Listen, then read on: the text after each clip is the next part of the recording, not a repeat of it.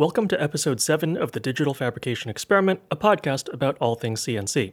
I'm Winston Moy, and I'm joined by my inventive co-host Eddie Kramer. We're hobby machinists, and we'd like to bring you into our conversations about life in the shop and topics in making. Today we have the distinct pleasure of having Edward Ford on the show, father of the Shapeoko, and all-around cool guy. Mr. Ford, welcome aboard. Yeah, thanks for having me. I'm really excited about this, guys. Hey, Ed, glad you're here. So, I'm pretty sure most people will know who you are, but for the couple people who live under a rock, you care to give us a quick history of your background and what Shapeoko is? Just to sort of fill in the blanks for people who might not know. Yeah, I'll give you the super condensed version. So I designed a desktop CNC machine in 2011, released it on Kickstarter, hoped to sell like maybe 5 of them. So I had a couple of friends to talk CNC with, and I've been selling them ever since. 2012. Were things kind of different back then? Because I know the digital fabrication community has sort of been ramping up since then. Like 3D printers used to be like very hackerish. Like you had to really know what you were doing to make them. And now you can like buy them in any store. So what have been some of the trends that you've seen, like going from back then to where we are today? So I think the biggest thing is availability. Like the reason that I even designed a machine was because I couldn't buy one. I should correct that. I couldn't buy one with my budget. They just didn't make machines in the, sort of $1,000 range. So yeah, what is it? Invention is the something of something. I don't know what the saying is. Necessity is the mother of invention. Necessity. Yeah. So that's exactly what it was. And now, there are dozens of CNC vendors. Pretty much every price point is covered. The opportunity to put desktop fabrication in your garage or in your office, it's easy now. Back in 2011, you pretty much had to build your own. I know the machine is seeing like great success among makers and hobby type folks like Winston and I, but I see a lot of use of it in commercial settings too, more than most of the desktop class machines. Was that always kind of part of your vision for the machine, or was that a bit of a surprise for you to see it used in a commercial setting, manufacturing setting? So it wasn't part of my original plan at all, like way back to 2011, but definitely designing Shapeoko 3, when that revision was coming around or redesign was coming around, I was thinking that there are a lot of use cases, single op jobs that it could fit in for. So I'm not surprised to see it in industrial settings, but it still makes me happy when I do. Yeah, it's like a livelihood in a box. It's amazing. Yeah. So for those of you who don't follow my social media, Edward Ford and I were at IMTS, which is the International Manufacturing Technology Show. And so we had a bit of fun just walking around. Ed, did you find anything that you were like really interested in, or were you shopping for anything? What was sort of your motivation behind going to the show this year? So I've been going to that show for a long time, and I usually go just to see what's new. Big industrial equipment that I don't really have a need for, but I like to look at. It's relatively close to home, so it's an easy show to visit. But this year was different. I was looking for really products for my production environment, specifically finishing and cutting, I guess some deburring. But I think my favorite thing that I saw, that I think that I'll probably buy is a relatively low-cost tapping arm, which I have a tapping arm now, and I love it. It's done probably not 1 million holes, but it's done a lot of holes. But I don't have a spare, and I was looking around at some of the other options, and I found a pretty good one. I'm trying to get them to send me an invoice so I can pay them for it, but I'm pretty excited about it.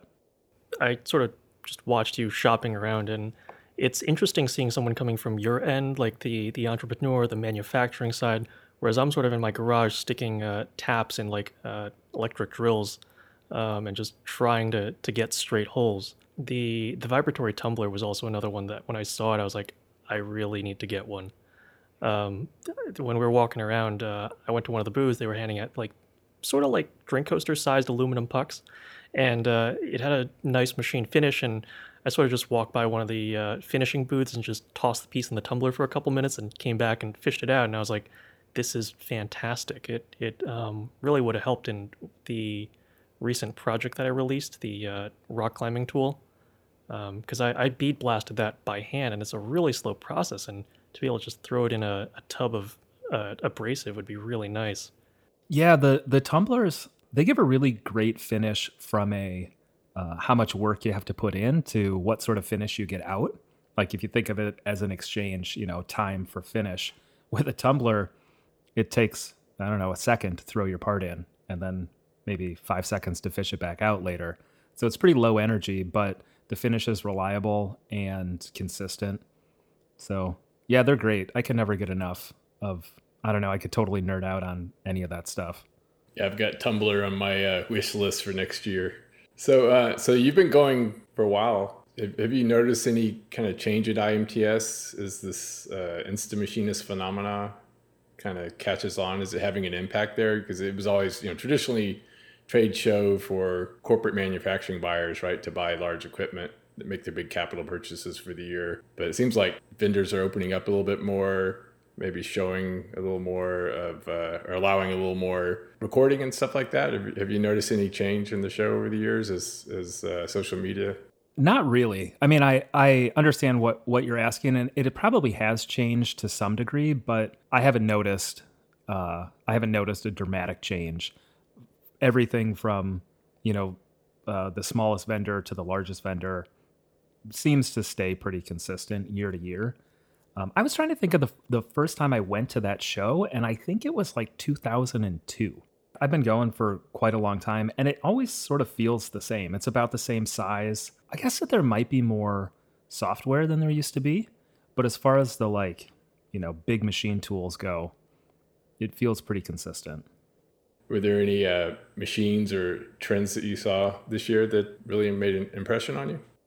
Not that I can think of. Winston, did you see anything that was just sort of blow you away? I didn't even know that existed.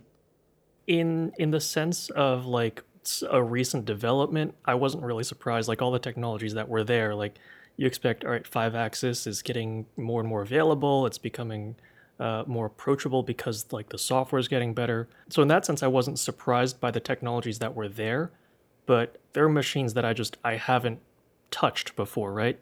Like I stood right next to the Kern machines, which are like $1 million, and that Tsugami laser lathe thing that was cutting steel tubing, really small thing, like about the size of a matchstick, and it was putting these, I think it's 0.04 millimeter kerf laser scores in it, and it was just the amount of precision that you can get out of a laser I did not know you could do.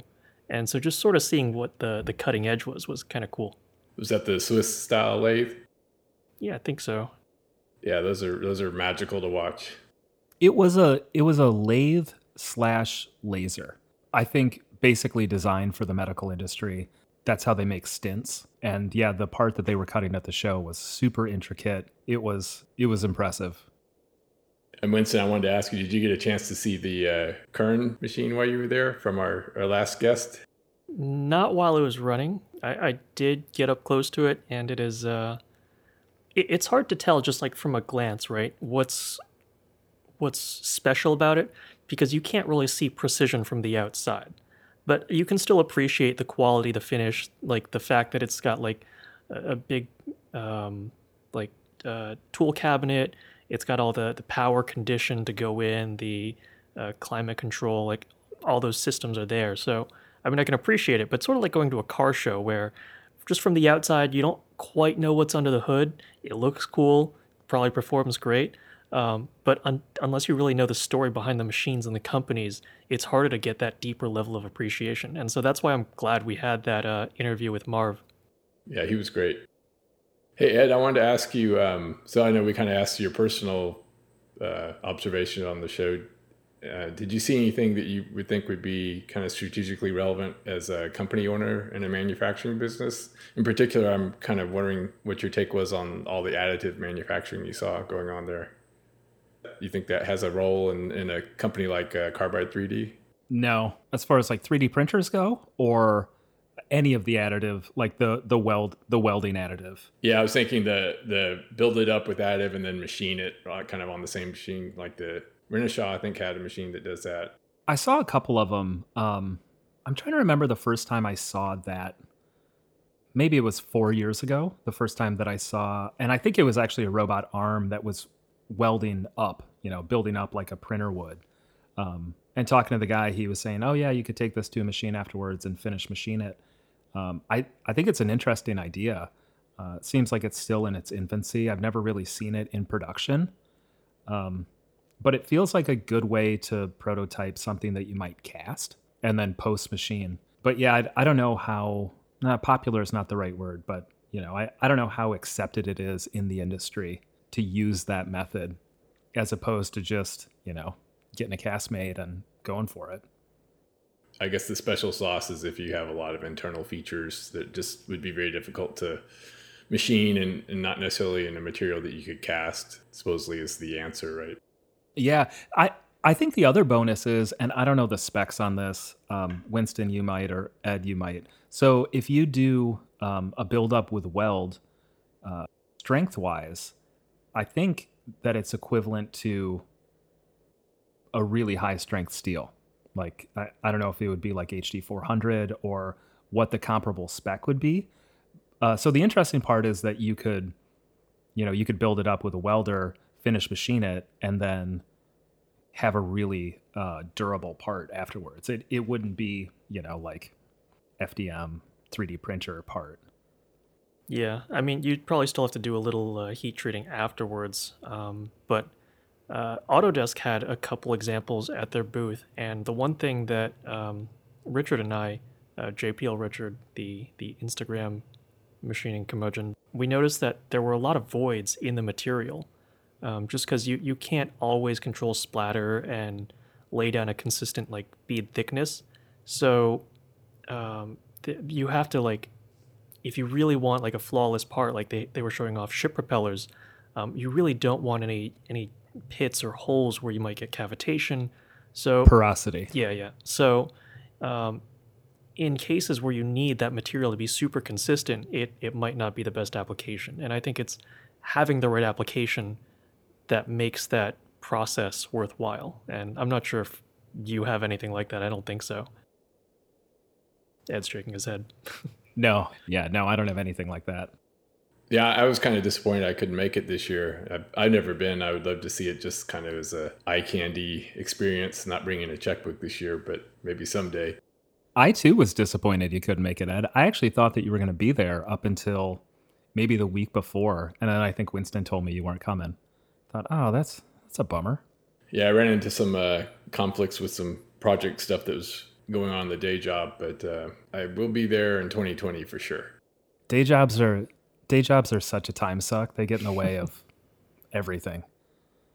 But they do pay for the hobby, so that's always good. That's true.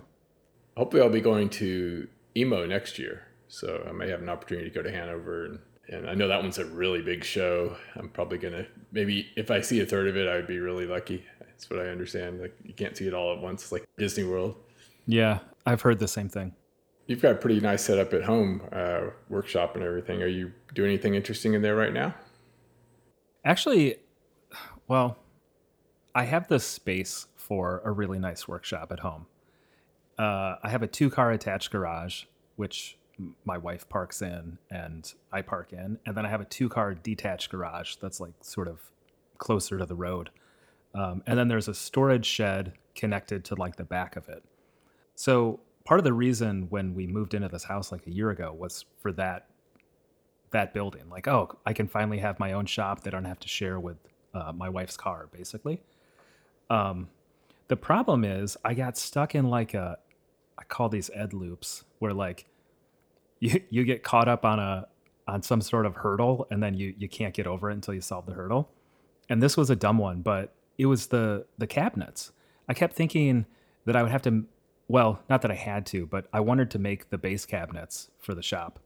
And I think that there were like, I don't know, 8 or 10 of them. And I got stuck in this loop like, well, do I bring my table saw home?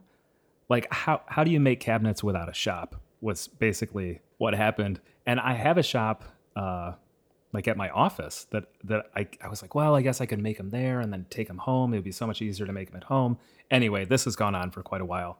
And then I just decided like 3 weeks ago, like, just buy the cabinet set. Not a big deal.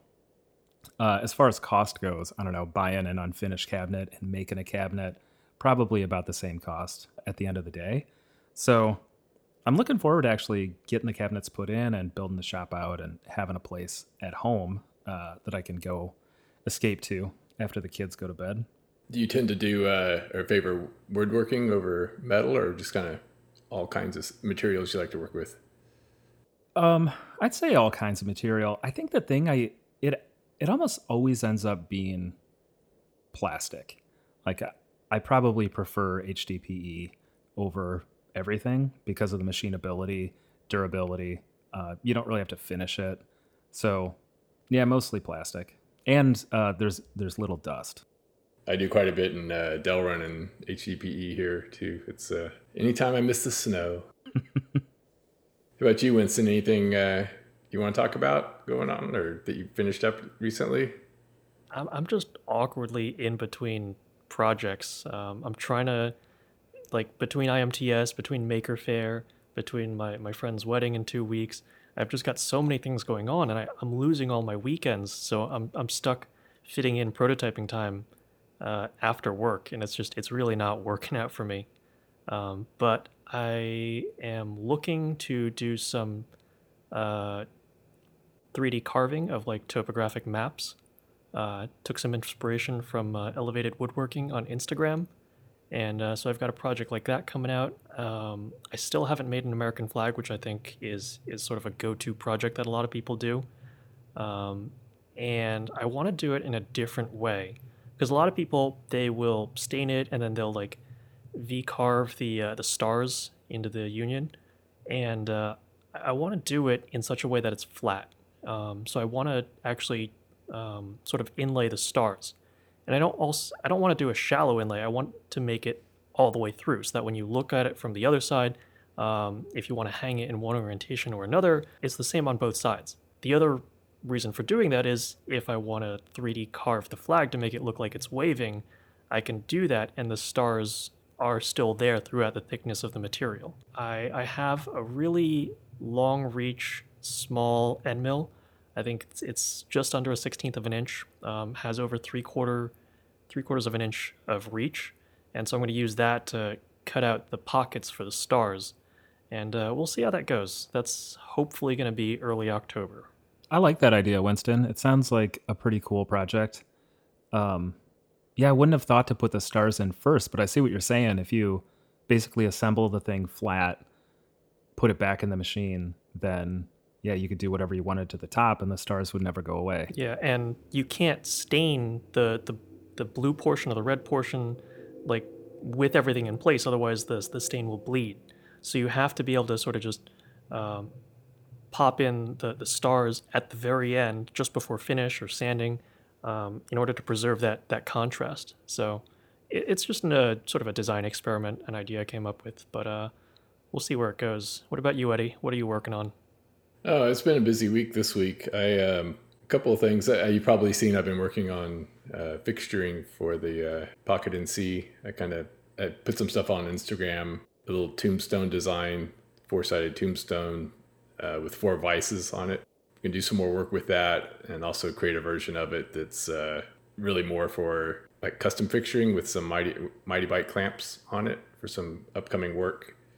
And then I'm starting to work on the design of that. I have this modular vise design we talked about, I think, on an earlier episode for the Shapeoko with the aluminum table. So I actually have some parts I want to make on there that require flipping. It's basically a three-sided setup. So I got to do the top and then left side and right side. So I need a good repeatable way to hold that work. It's actually housing for an Arduino. I'm sorry, for a Raspberry Pi I'm working on in aluminum for another project. So hopefully I'll be able to get the vise done first and then actually start building the parts. It's kind of like your cabinet said. Chicken and egg. It's tough because I need a low profile, really low profile work holding solution because the part's pretty tall and pretty deep. So see what else I got going. I have some some commercial work that I'll start next week when I get back from my trip. And can't really talk too much about it, but it's going to be probably keeping me off Instagram for a few days before I can start my fun stuff again. That's pretty much all I got going on. So your Raspberry Pi enclosure, you said it's 3-sided? Oh, because of the ports. Yeah, ports and some louvers for cooling. And then it's actually, I guess, technically 4-sided because I have to do the deep pocket. I actually haven't decided if I'm going to keep it one piece and do a deep pocket for the interior or just split it in like a split case, which is probably where I'm going to go. A lot easier to machine and then just put the two pieces together with some small screws, like an upper and lower clamshell.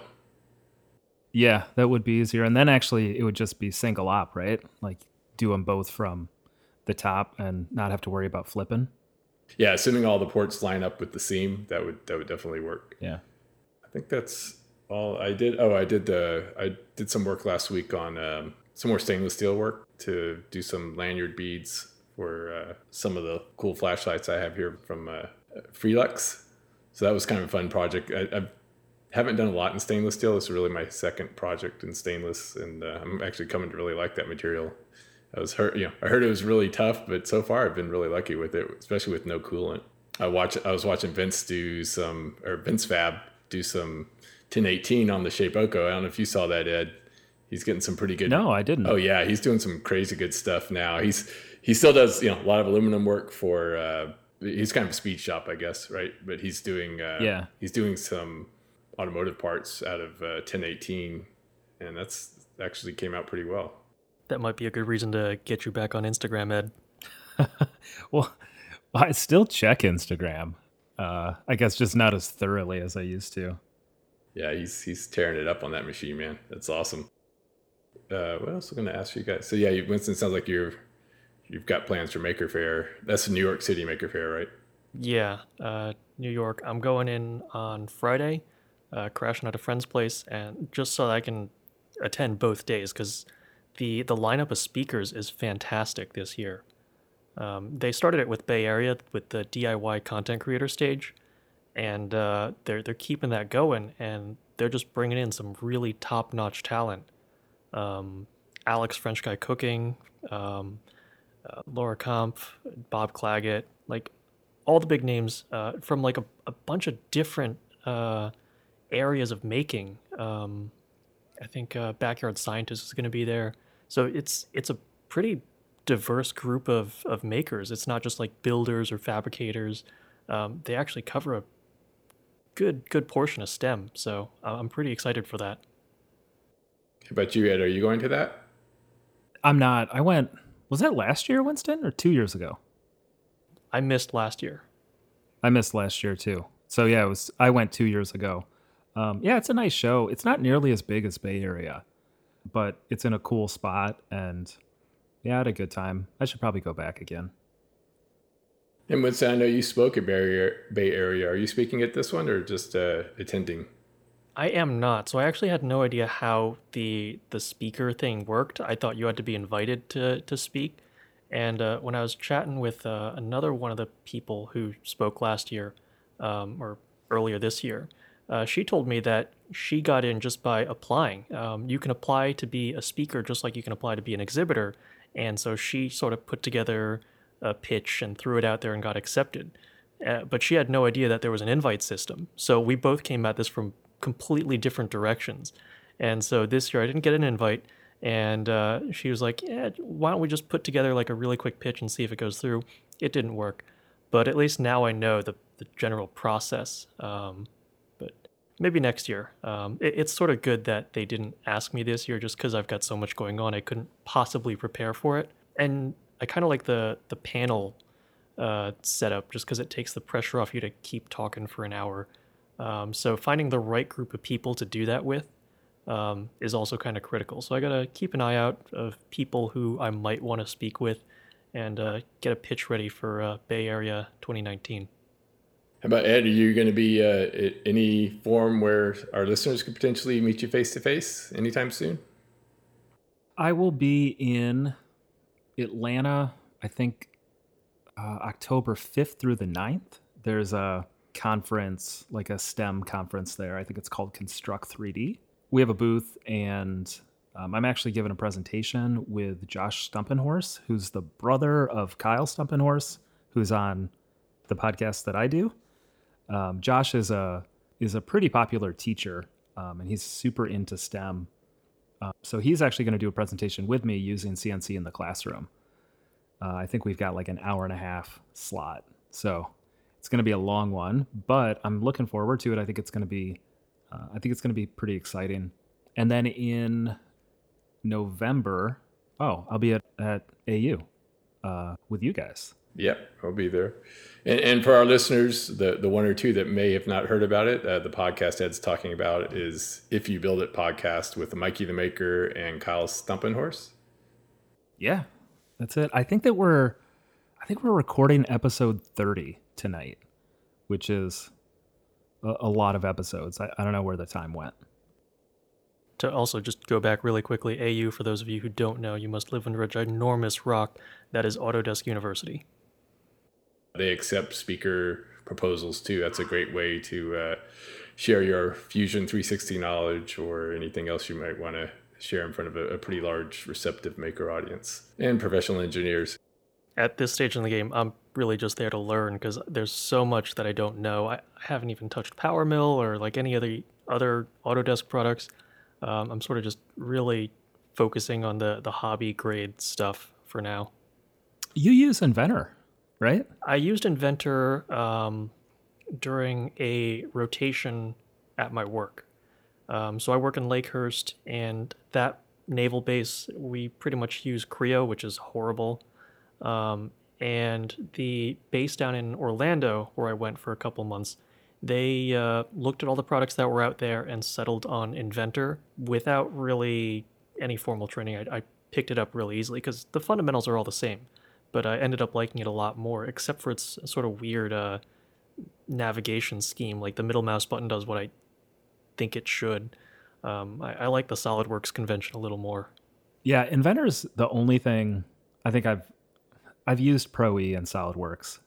I can get around in them, but yeah, Inventor's like my go-to. So at AU, yeah, if I'll be anywhere other than our booth, it'll probably be around Inventor stuff. So Ed, you were out on the West Coast recently. Was that anything interesting going on there? Or was that? Oh yeah. No, I went out to Torrance where the Carbide 3D, I call it Carbide 3D West, but it's really like Carbide 3D headquarters, are in Torrance, California, just south of LA. I try to get out there every once in a while. We work pretty well away from each other, but it's nice to be, in the same room as Rob and George. So yeah, we had some design ideas to talk about, and I hadn't seen the arm yet, and the robot arm. Yeah, the Universal Robotics. I think it's a U10? Not sure.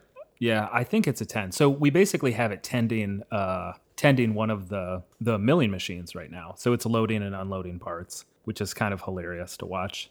So yeah, I went out for that. And then my brother lives in San Francisco.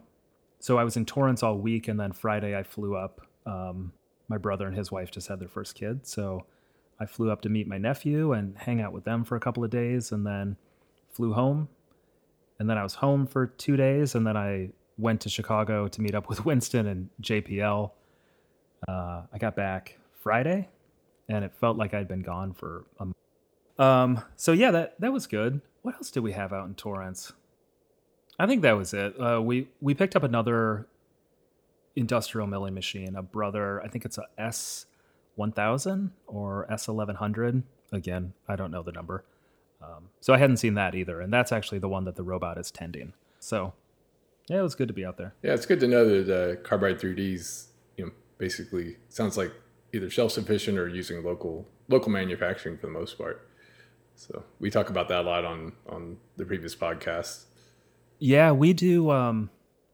Yeah, they're all domestic manufacturers. If we're talking about turn-in parts or steel or any of that stuff, they're all in the U.S. Interesting, or this might be interesting, I guess, to your listeners. I had drawn up a new part today that was part of a smallish assembly.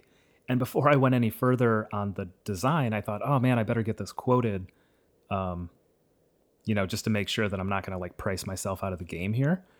So I shot it over to one of the vendors, and they came back like an hour later with this price that was like 3 times higher than I thought it should be, for no reason other than I just thought it was going to be like a $3 part, and it was like $9.50 or something.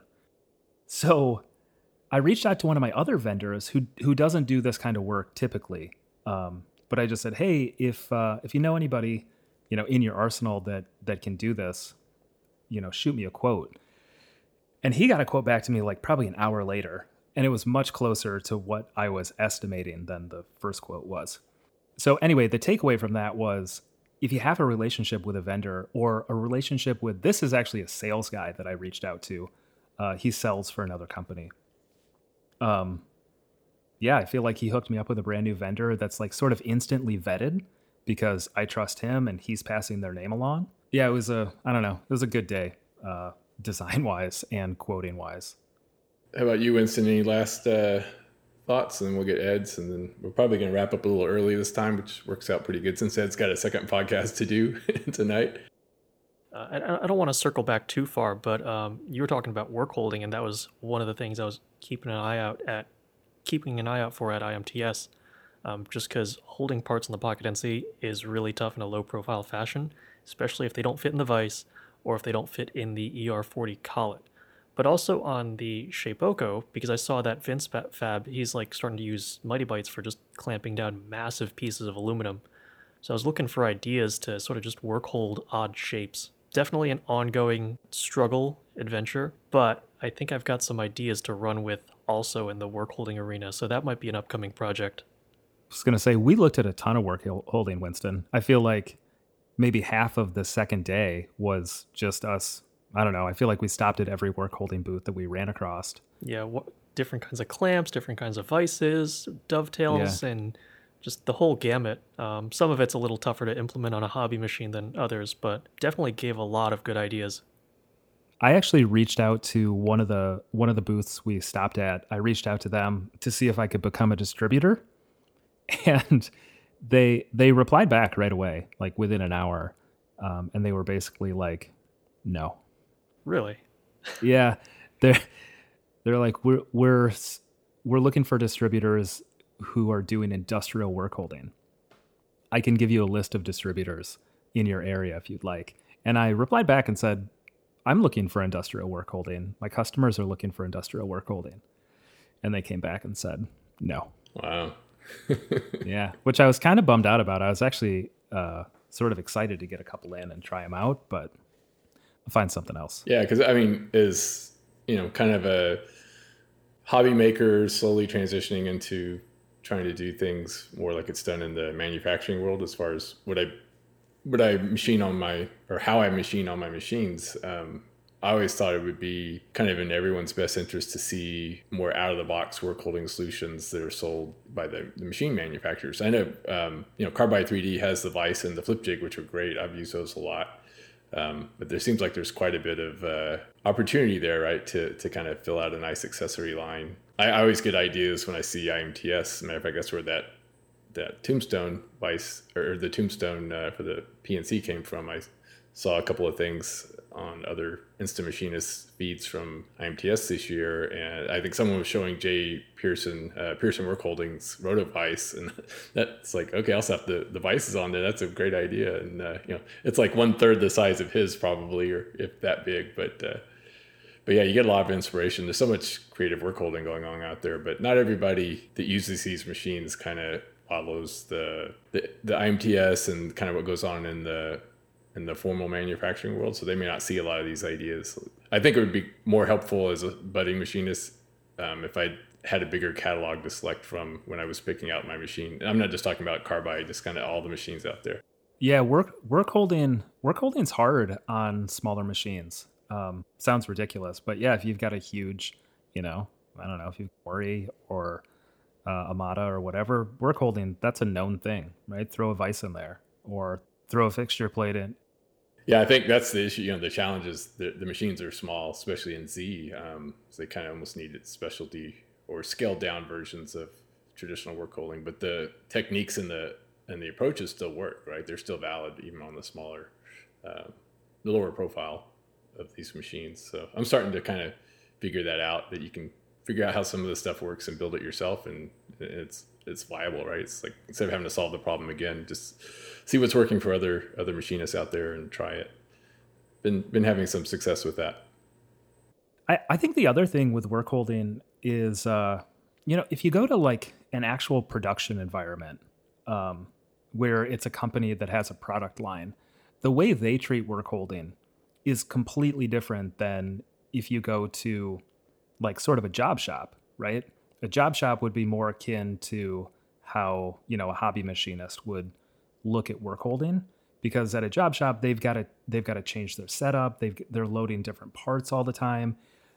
Where in like a true production environment, it's almost always a vise, or it's a specialty plate that'll hold 50 parts with, pit bull clamps or, some sort of side holding.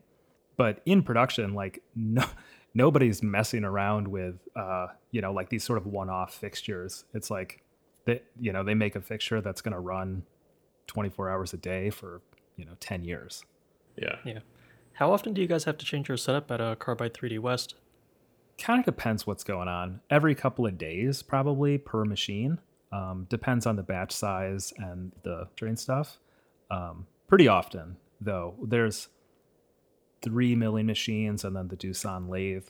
The 3 milling machines are responsible for all of the parts that we manufacture, so ends up being every couple of days.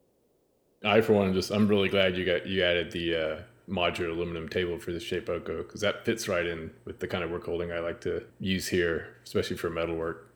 Perfect. Yeah. Those pit bull clamps are like, I can't wait to get a set of them to try them on that aluminum table. Winston and I saw them in a couple of different places at IMTS, and it's like, I don't know, the best of all worlds. You get hold down both side load and vertical. Super low profile. Their holding potential is way more than the machine could ever out. So probably pretty reliable. Yeah, I think they were quoting like 12,000 pounds of like clamping force or something. Something crazy. Yeah, that was with like a 5mm screw through it too. Crazy. Those are the same ones that I think I saw those, or Winston, you were telling me about the ones that Titan used to make that huge lion that was there, lion head. Yeah, I got to touch it. It was really cool. And you can see the fixture in it. Like, the fact that he clamped down on it on more than one plane is a pretty cool idea. Overkill for anything we're doing, but just that idea of machining a pocket to receive your stock and then putting clamps around that opens up a lot of possibilities for, like, if I want to machine like a 3x3-inch block of wood, I can just throw that in, machine a pocket in some MDF, put some threaded inserts in there, and just put clamps that are specifically tailored for that application. So there's a lot of custom work holding opportunities with just simple little clamps that you can stick anywhere. I actually did that back in December. I was making, actually these pictures are on Instagram. I was making a case to put a present in. It was like this keychain thing, lanyard. And I did exactly that. Just, cut a pocket to hold this case in, and then made some clamps that were low pro to keep it in the right spot when I flipped it over. And yeah, it's a good way to go. Yeah, I'm probably going to try and make some of those out of aluminum. They won't work on other pieces of metal, but for wood and plastic, I think it'll be enough. Yeah. I've got some ideas for that on the Pocket NC, where I can do machine it 5-axis and do sort of a mini pallet version of that. So hopefully I can knock out 4 to 8 of these at a time. Should be fun. Yeah, that'd be cool. So we're coming up on the 45-minute mark. I just wanted to ask Ed if you had any final words of inspiration or motivation for our listeners, especially those out there that haven't really tried CNC machining yet, but are giving it some thought. I don't know if I can say anything about like talking somebody into buying a CNC machine other than it's simultaneously easier and harder than you think it'll be. Like I think that there's a common misconception that there's a huge learning curve, to even get into it. When I think the fact is to just start, it's really easy. Like you can be making, little signs and coasters in no time. And then to sort of level up takes a little more effort, but it's worth it if you're into making stuff. And you're looking for more precision or repeatability or just being able to do some things that you probably couldn't do by hand. Yeah, I think now that you've created a Cut Rocket, which is kind of nice way to get Oh, yeah. started when you get a machine, right? You've kind of got some canned projects ready to go, made by other Shapeoko owners and Nomad owners. I've been looking over that. I think last week I was in there looking for still not a lot of Nomad projects there yet. At least I'm not finding them, but tons of good Yeah. Shapeoko stuff, including some of Yeah. your projects. They're really good.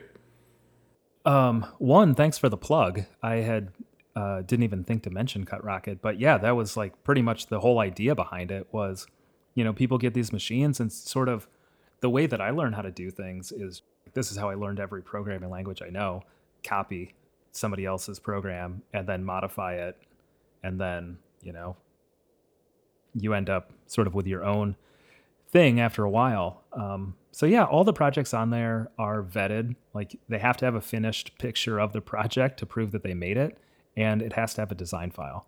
So it's been pretty popular. I've been watching the analytics on it, and the number of users, both project uploads, visitors, and project downloads, has been slowly growing over the last couple of months. So I think we've got 125 projects posted right now, and they're all pretty good. Yeah, I've noticed. I mean, a lot of them are Carbide Create projects, which, for those who don't know, Carbide sells some design software and toolpath generation software with their products. It's a little bit easier to learn than Fusion. Not as full featured as Fusion, but it's a great way to kind of, once you get your machine and you're ready to start your first project, it doesn't have the big barrier to learning that a full-blown CAD CAM package will have. So if you go to Cut Rocket, I think most of those are their Carbide Create projects ready to download and send to the machine, right? If they wanted to, or modify and send to the machine.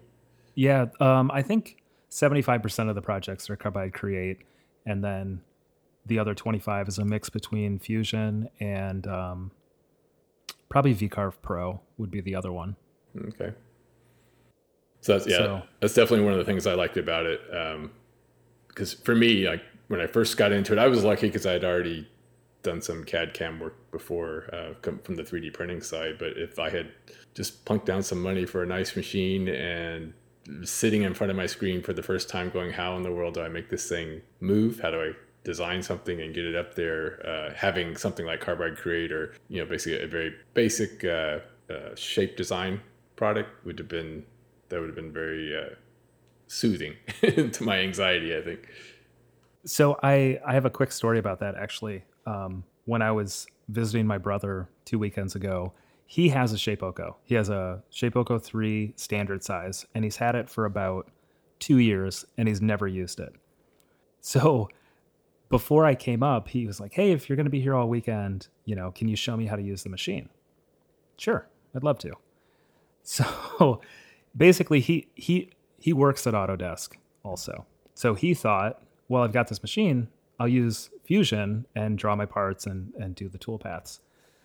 By the time I got there, he was ready to throw his MacBook through the window. Like trying to do this super complicated design in Fusion, and then he had the toolpath window open with all 1,000 options, and he's like, I don't know what any of this stuff means, blah, blah, blah. I said, why don't you use Carbide Create? Let's make something easy. And then after you figure out how the machine works, the Fusion stuff will seem a little bit easier. Okay. So anyway, he's cut like 3 or 4 projects on it out of Create, and he just sent me a screenshot of this Fusion project that I think he's going to cut tonight. So yeah, Create's a pretty good way to ease your way into it, figure out, what does what on the machine. And then I feel like it's easier to learn something else because you have a reference point. Right. Yeah, I think it's kind of a overpowering urge to get that first part out once you buy a machine like that. I mean, if not for yourself, to prove to your wife that, hey, I can do something useful with that money I just spent. So yeah, anything that helps in that mission is good with me. So I help out a lot of folks. I think Winston does too. We get a lot of followers that reach out to us and say, hey, we want to get started. And CNC just got a machine, but they have a little bit of trouble getting over the fear that they're going to break the machine. And I always tell them, Yeah. You can do a lot of things. You can, you could break some tools. You will break some tools. You might, in the end, mar some stock and have to toss it out. Your odds of actually damaging the machine are impossible. I mean, heck, the only occurrence I've ever heard of that happening with the hobby machine is Edward Ford himself, who destroyed his first machine, I think. But that was there are special circumstances behind that, I'm sure. Yeah. Yeah, I actually tell people the same thing, Ed. Like, don't be afraid you're going to break the machine. I don't think that the machine can break itself. If you look at how strong the steppers are and the belting, and then it's running into 10 gauge steel. I don't know. I'm assuming that the belt is going to break before anything. So, yeah, just go for it. I mean, the worst that's going to happen is you're going to screw up your material or break a bit. Yeah, and I think on these class of machines, even if you did break something like a belt, it's all stuff that's easy to repair. You're not going to ruin your machine. I always hear that. Don't worry, you're not going to ruin your machine. So I'm sure Winston's had to deal with that too. Actually, I probably, when I got my first machine, I had that same fear, and I started. It took me a while before I was ready to throw metal in it. Although in the end, I know now that doesn't really make a difference. You can crash regardless of what you're cutting, but. Yeah, the first time I accidentally drove an 1/8 inch end mill like through 3/4 inch plywood and just the machine stalled but nothing exploded was very reassuring. And after that point, pretty much nothing's fazed me. I don't know if you guys have heard this story, but I have an aluminum table on my personal small Shapeoko. And I still don't know what happened, but I had an 1/8 inch like R102 cutter in, and I drove it all the way through the aluminum table, straight down. And a couple things amazed me. One, the bit didn't break. Two, it actually did it was like 60 inches a minute or 30 inches a minute. Like, it just went straight down. It actually made a pretty good looking hole. Did you thread it after? Run the thread mill through I should have threaded it after. Yeah. I think JPL might have seen a picture of it. I usually cover it up if I'm using that machine and I'm taking like an in-process photo. There's like usually a wasteboard over top of it. But I think JPL saw it once and he still gives me shit about it. I figured out if you thread it, no one ever asks if that was an oops. Yeah. Yeah, I should go back and thread it. Okay, well, I really appreciate getting you together on for this conversation. We're actually out of time, but I know you're a busy guy, Ed. I really appreciate you appearing on the Digital Fabrication Experiment tonight. Yeah, I really enjoyed this conversation. Yeah, me too. Thanks for having me on, guys. Yeah, I'd be happy to come back anytime. All right, great. Well, have fun with your next podcast, serial podcaster you are. Oh, I was going to say, yeah, I haven't been on my own podcast in 3 weeks, I think. So I've been getting all of these DMs on Instagram, I think starting Tuesday, whenever Mikey dropped the last episode. So I start getting these DMs and they all say the same thing, like, come back to the podcast, we miss you, blah, blah, blah, blah. It took me until like the 20th podcast or the 20th DM when the guy said something like, Mikey sent me. Yes, he did. I hadn't listened to last week's show. So I texted Mike and I was like, man, I've like doubled my personal followers today, thanks to you. So yeah, I'm looking forward to getting back on the If You Build It podcast. And I'm really happy you guys had me on tonight. I had a good time. Well, thank you, Ed. Good night. All right. Good night. Have a good one.